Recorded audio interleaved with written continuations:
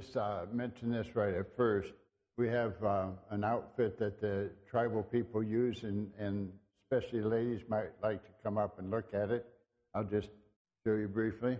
That's a heated outfit, and that whole, what you see there, if you pick them both up together, you'll find that quite a load.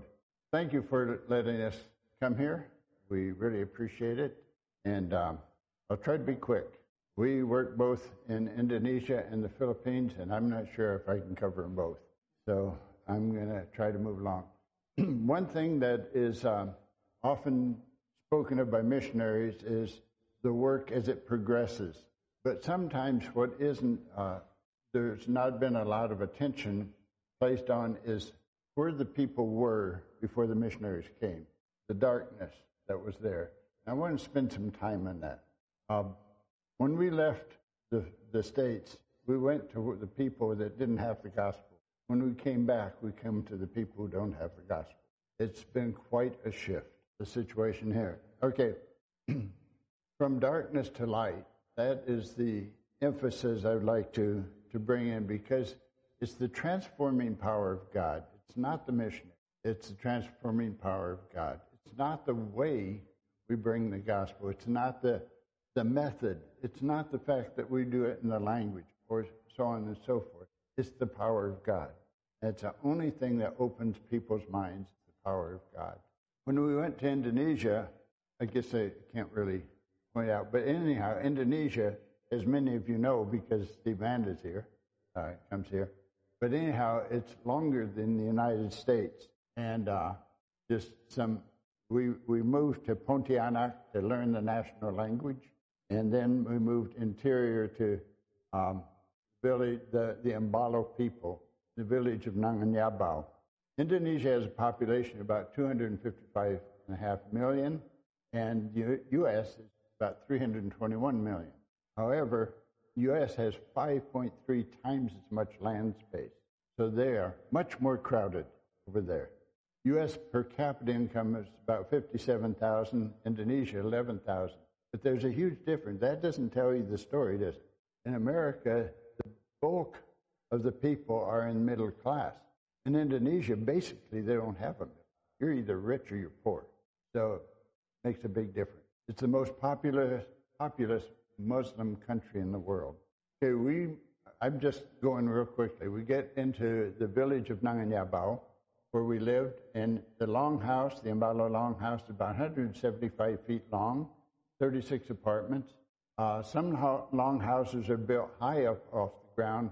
The one we went to, this one, was only 12 feet off the ground to the floor.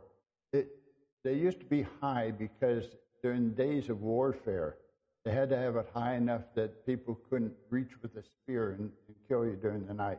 But they haven't had warfare. The oldest man in the village has never did see warfare. So it's a thing of the past. A few years after we got there, then this is a picture from the air, and you can see on the you can see over here the school building that the Indonesian government put in 3 years after we arrived. So it's just grade school, but it made a huge difference. Now, I don't know why this guy is moving along. Anyhow, so this Jenny walking down the longhouse porch gives you an idea of the length. The porch is a common porch where people make their baskets and weave their mats and so on and so forth. When there are meetings, then that's where the meetings take place. Going up the steps into the longhouse, notch log, and you can see meetings taking place there. If a government official arrives and everybody brings out their mats and sits down and listens to the spiel he's got. And when we taught in the longhouse. Just gives you, my wife did the drawing. Anyhow, just give you some pictures of the people. And they have their party time. It's on the longhouse porch, everything else. Party time, then the ladies put on the dances, and that's where this outfit I have here, sample. They wear that, and they distribute the goods in the sweet stuff. My wife in this outfit. Just another glimpse of the people dressed in their fancy outfit. I'm just moving along fairly quickly. You have children for two things. One is to help you in the work, and the other is to take care of you in your old age. And that's a really important part in Indonesian, but particularly the Embalo tribal culture, because they don't have old folks' homes. They don't have government. The person who takes care of you as your child. In fact, the way the Embalo had it set up is you chose your favorite child to take care of you. So it wasn't necessarily the oldest, but by favorite, I mean the one you got along with. That's just the way. The older folks would do what they can as they get older, and even if it comes down to just swinging the child in the hammock, well, do that. Do what you can. Then one of the men working on the canoe, I want to spend a little more time. When a person would die, they believed that the spirit would go to this mountain, and they would live in spirit. They would make long houses. They made rice fields. They lived just like here. They didn't believe in a heaven or a hell, but they were fearful of death. They were very fearful. So when a person dies, I'll just give you an example. If a person dies, it's the wife dies, then they would build a little booth on the longhouse porch, and it would be enclosed with the nicest cloth that they have, and then the husband would have to stay in with the wife for a week. It used to be a month, but by the time we got there, they cut it down to a week. Well, in the tropics, that wasn't pleasant. It wouldn't be pleasant if it wasn't. But then at the end of the week, the older ladies and the witch doctor would go in circles around the booth, saying to the deceased, okay, you've had your 7 days of looking around at your family, you've had your 7 days of looking at your rice fields and so forth, it's time to go. And so they were dancing around and saying, okay, it's time to go, basically, shortened form. But anyhow, each time they'd go around, they'd get another shot of beer. So by the time they got the 7th round, it was getting interesting. But then at the end of the 7th round, they would take off their headbands and throw them on the floor and run, saying, go, go, go, go, get out of here. And this one, it was the casket with the orange shirt. He had just lost his only child, a daughter who was 15 years old. All his hopes and a help for his wife, all his hopes for caring for him, and tremendously sad. It would be sad in India. There, they didn't worry too much about if it was a baby. They didn't worry too much about if it was an old folk. They would make the casket in the shape of a canoe so the person could take the canoe up to that mountain. They put their feet in it so that it faced the mountain. When they put the casket down in the grave, they would put all the things they would need in the afterlife. Their mats, their hats, their pills, if they were using pills, and so forth. Then they would bury that. Everywhere you went, it was all about fear of the spirits. And so you'd walk down the longhouse porch, and you'd see these baskets hanging. It was offerings to the spirits. Certain leaves would attract the good spirits. Certain leaves the evil spirits were afraid of. Certain flowers and so forth. You find these all down the longhouse. Here's a guard. This guy's out here guarding the village from the evil spirits. Made out of wood, of course. He's got his machete. He's got his spear. He has his shield. He's got the feathers in his head. And he's guarding this village from the spirits, so that there wouldn't be sickness or bad luck. About our ancestors, just about all of us, maybe all of us, go back far enough. Our ancestors, they worshipped. They had their idols. They had their fear of death, so forth. Not much different than the Embalo. In fact, a few years ago, I was listening to the police chief in California, and he said 50% of missing children are are offered as sacrifices in America. We have it with the Ouija board and all that. They had many things that they were fearful of, like they had certain birds that were called Baal. And the Baal, if it flew from left to right when you were going out to the rice field, that was an evil omen. Don't go out. Something bad would happen. If it flew into the longhouse, that meant the longhouse was going to burn down. And so they would build a small longhouse out front, and everybody would bring something from their apartment, even a rag, whatever. And then as they beat the drums, the witch doctor would be saying, now, accept this instead of burning down the longhouse. And then they'd light this little thing on fire. It would burn up. And this is a substitute for the longhouse. Down here you see another spirit basket hanging from the ceiling. You'd see these some of these jars they had here. They had certain spirits in them. Here's another guard out there guarding the place. You can see at the top of the notch log these two boys with a carved person, and that carved person was to protect people as they went up and down the stairs, and they would give offerings to it. I would spend a little time on this next one. There's a certain tree called the Tinkawang, the Tinkawang tree, that only bore fruit once every 7 years, and it was a particularly bad time for the village, and so there would be a lot of sickness during the Tinkawang season. So they would go out to the Tinkawang tree. Every family had a stick that they had carved sort of like a person, and they would bring this out as a substitute, and they would put all of those substitutes around the Tinkawang tree. They built this little house with offerings to the spirits and a notch log so the spirits could get up there. I don't know how they thought they couldn't do it anyhow, but anyhow. And then they would kill a pig, and while its heart was still beating, they would put blood on for people to protect them from sickness. Then they would cut off the head, and they'd put it on a stake with its mouth open to the sun, asking the sun to not allow evil to come into their village. They had sticks sticking up like that, sharpened sticks, to keep the evil spirits away. They had sticks like this, and those were to bring in the good spirit. Then they would have a long prayer, and they would call on God. They would call on Satan. They would call on the evil spirits, the good spirits, the spirits of the dead. They would call on the sun and the moon and the stars, hoping that somewhere in all this they could prevent evil and bring in good luck. They lived that way. They lived with fear of the spirits day and night. There are certain trees, like the nunuk tree. You never cut down a nunuk tree because that's where the spirits live. You wouldn't allow the children to go around the nunuk tree because maybe they would cut with everybody had a machete with them. Maybe they would cut a spirit child. If somebody was sick, they'd put a cat under one of those round gongs, and it would meow all night long, and that would keep the evil spirits away. They would take fire sticks from their fire, and they'd knock it so that the sparks down below the house, and that kept the evil spirits away. It was constant. It was absolutely constant. Don't go out in the woods because that's what you just. So many things I'd like to say, but if it was raining when the sun was out, that was evil spirits.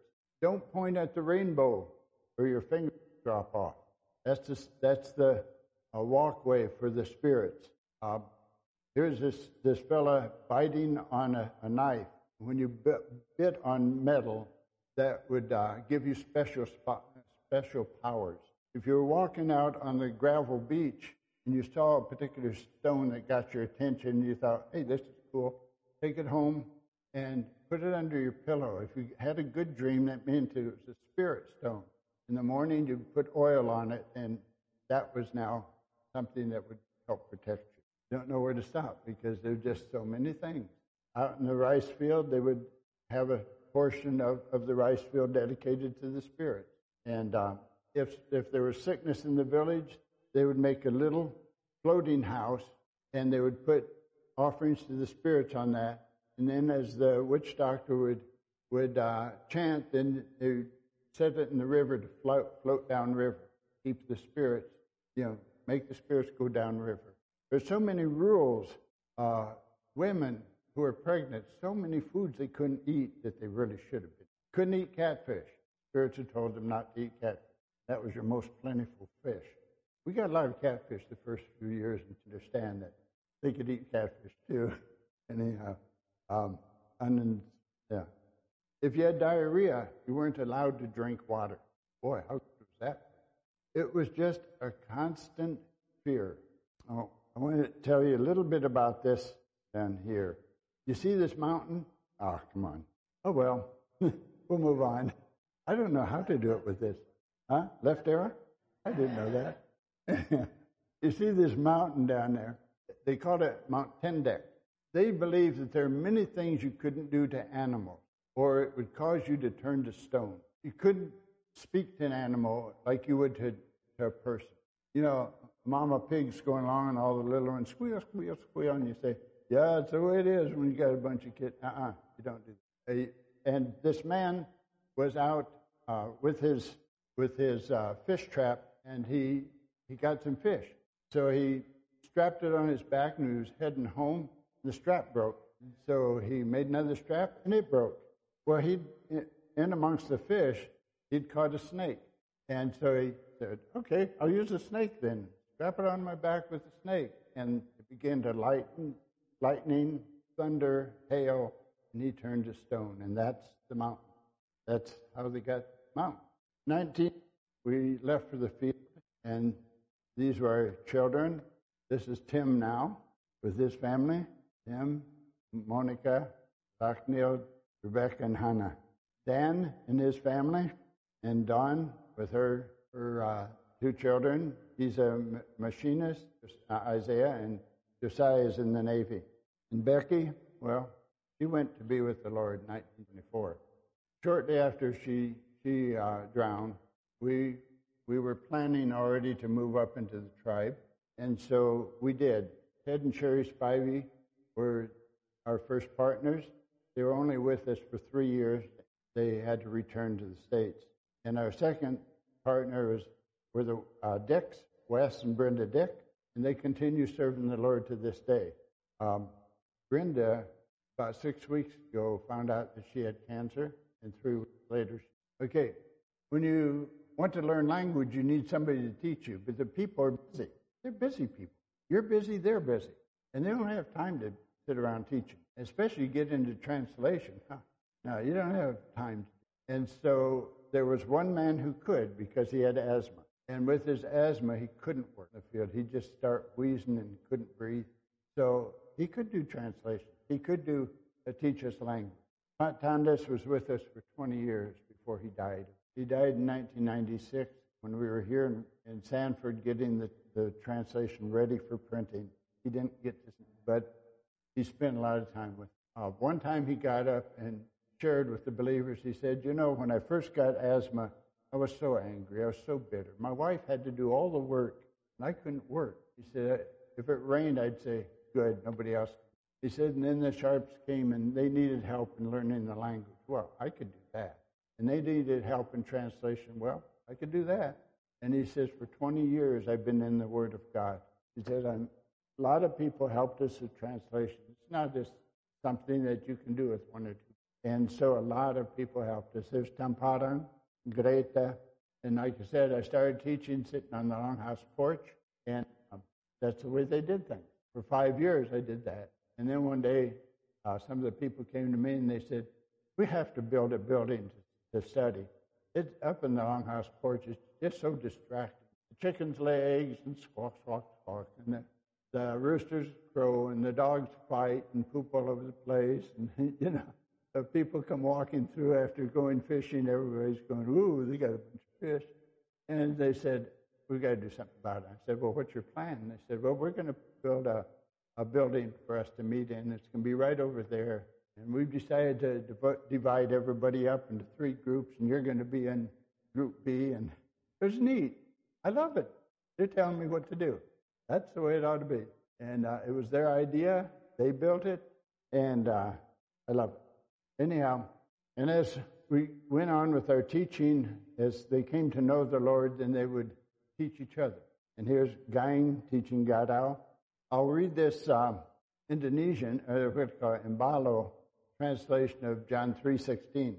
Ia lalu latina matena dinin, kuliah baraja jika sanga Allah Ta'ala lo ka anak pentuari, sampai anak yang siseran dapat orang mati, mentok naangkat mati dukum, mentok dapat kat tiot selaun-launa, yang iki persai en loa. So I'll give a translation of that.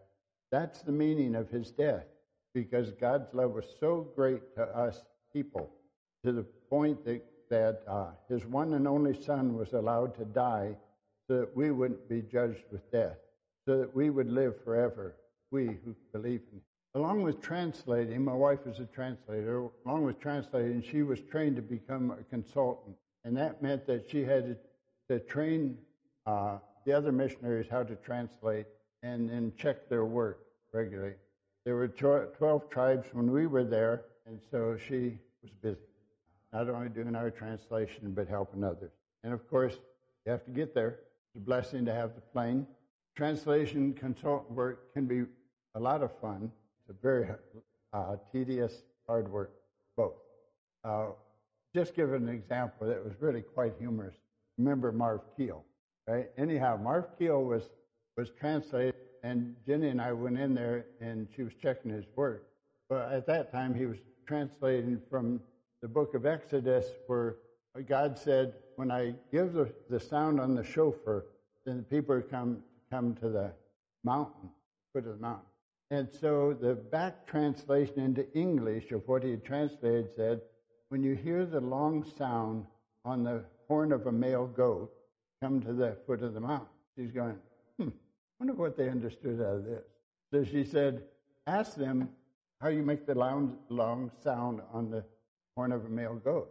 The guy thought about it. Finally got a twinkle in his eyes. He says, I guess you hit him upside the head until he yells. I think we need a little adjustment. Anyhow, there were very humorous times, and there were very difficult times. Some of the translators just didn't pan out to be able to do the job. But anyhow, there's in the church, the young people, the children, little kids singing for the group.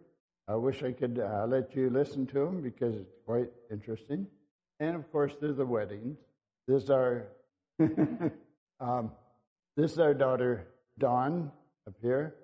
Dawn and Paya were the best of friends. Of course, Dawn didn't have her sister anymore, and they became sisters. When Dawn and she and Paya were both 12 years old, Dawn led her to the Lord, and they learned to cook together, clean house together, play together, whatever. They were just together. And to this day, they are sisters. Dawn talks with her often on Facebook. Really miss it. Well, the government sent in this gentleman. He was a trained medical worker, nurse, and we were so grateful. After 12 years of dealing with all the medical needs in the tribe, it was so good to have somebody who knew what he was. So Susanto came in. Not very long after Susanto came in, he came to us. He says, I've got a problem. All the girls are after me. And what do I do? And he was sincere about it. And so we said, well, got just the girl.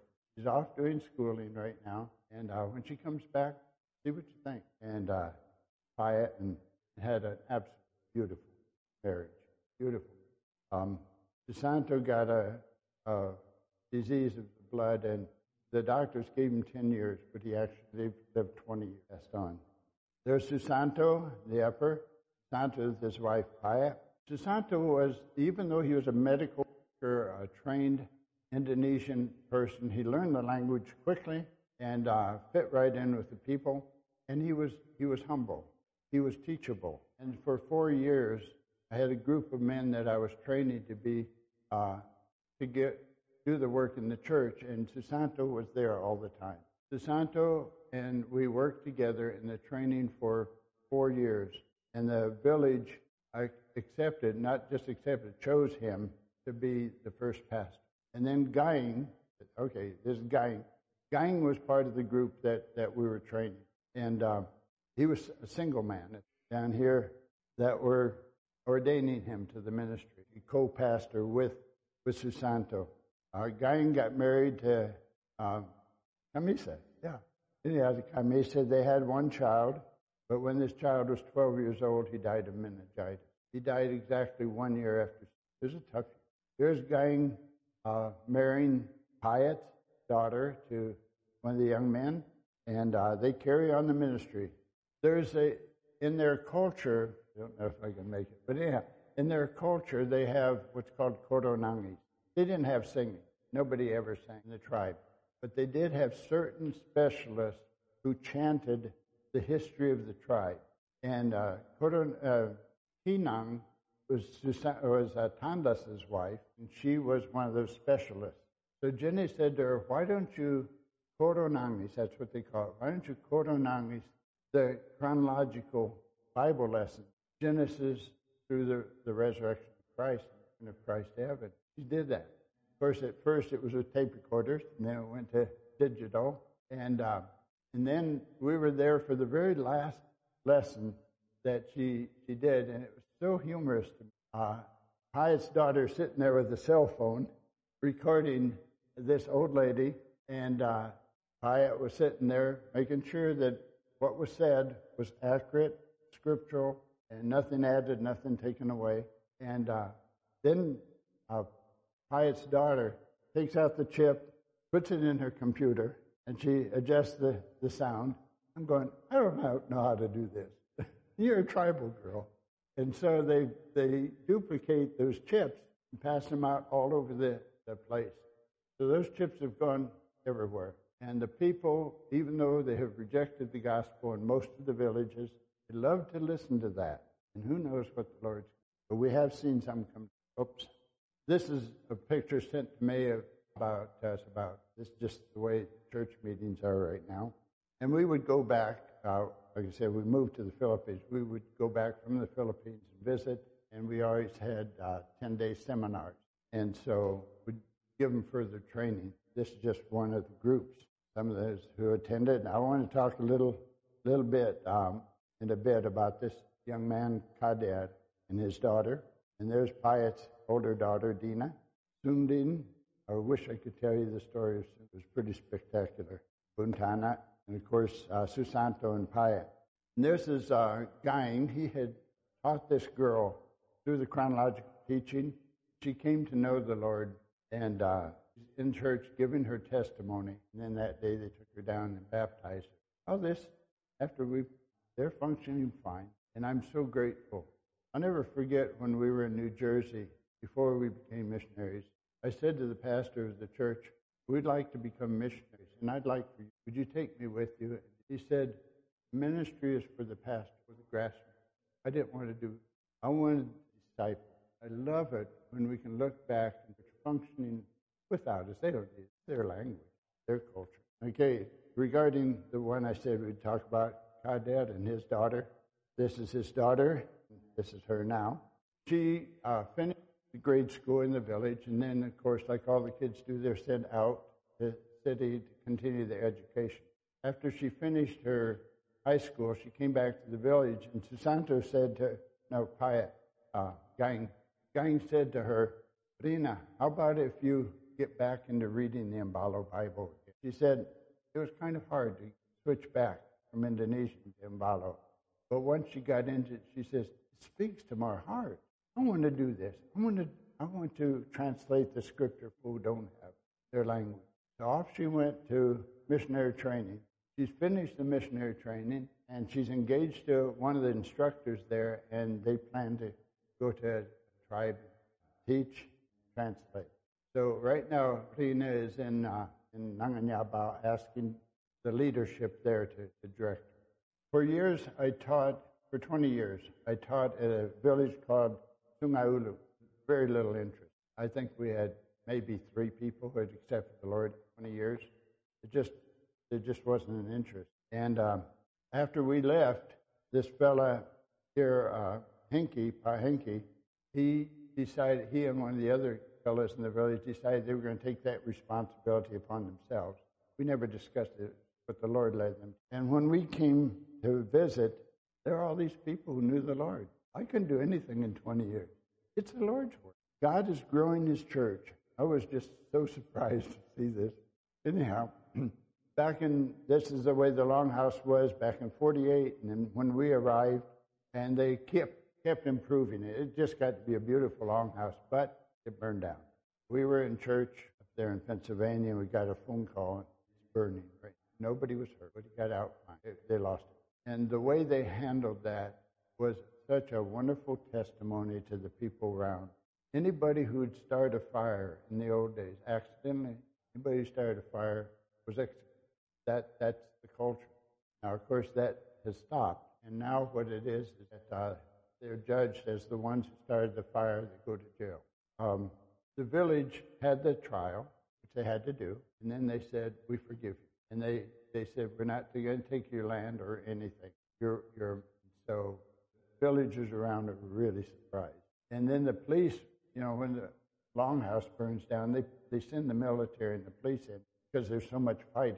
The police got there and they said, I don't have anything to do. Might as well go home. There wasn't any fighting. It was a great testimony, hard thing. But aren't hard things for the good testimonies in your life? There are many other aspects of the work that we won't go into at this time. For instance, we did a lot of survey work and help new missionaries move into the locations, medical work, spent 12 years doing that, establishing intertribal conferences, of course, going to the yearly missionary conferences, the music ministry. I was wanting her to sing one. She wrote 70 songs, most of it she wrote the music also. Just to give you a glimpse of the way the Indonesians do their songwriting. It's do, re, mi, fa, sol, la, ti, do. Anyhow, it takes teamwork. Supporters like you folks, both financial and prayer, headquarters, missionary training schools, prayer warriors at the retirement center, and on the field, of course, school teachers and dorm parents. Although I'll say this about that, that's pretty much phased out. Most of the people now do, but that's the way it was when we were there. Supply personnel, pilots, field leadership, and of course, the tribal people. They're co-workers. Without them, might as well go home. We're immensely encouraged at what God has done with the Imbalo people, and we love going back. I have no greater joy than to hear that my children are walking. So may God receive all the glory for all He has done and is doing. Now we'll jump real fast, try to get through. We, in 1996, had finished the translation. The church was functioning well. It was time to move on. So we moved to the Philippines, which is, of course, right north of Indonesia. And after studying the national, no, not national language, Philippines is kind of different. Their national language is both English and Tagalog. However, they speak 120 languages, and there's certain areas that predominate in certain languages. Down south, it was Visayan. So we went, because we went down south, we spent our time learning. Our son Timothy became missionary in the northern part, so he learned Tagalog. So we can't even. Anyhow, we moved up into the Talaandig tribe and worked there for 5 years. And then from there, we moved to Butuan City and were there for 4 years. Okay, just a quick shot of Butuan City. Not a small village, a big town. And I don't even know the population. And we met Ricky and his wife. Ricky, the children at that time were just little squirts, and this is them now. Their older son is in college. The youngest son is ready to finish high school now. When we met Ricky, he was attending a church, a good church. He'd been there for 3 years. He was so untaught that he was still giving offerings, but he was hungry.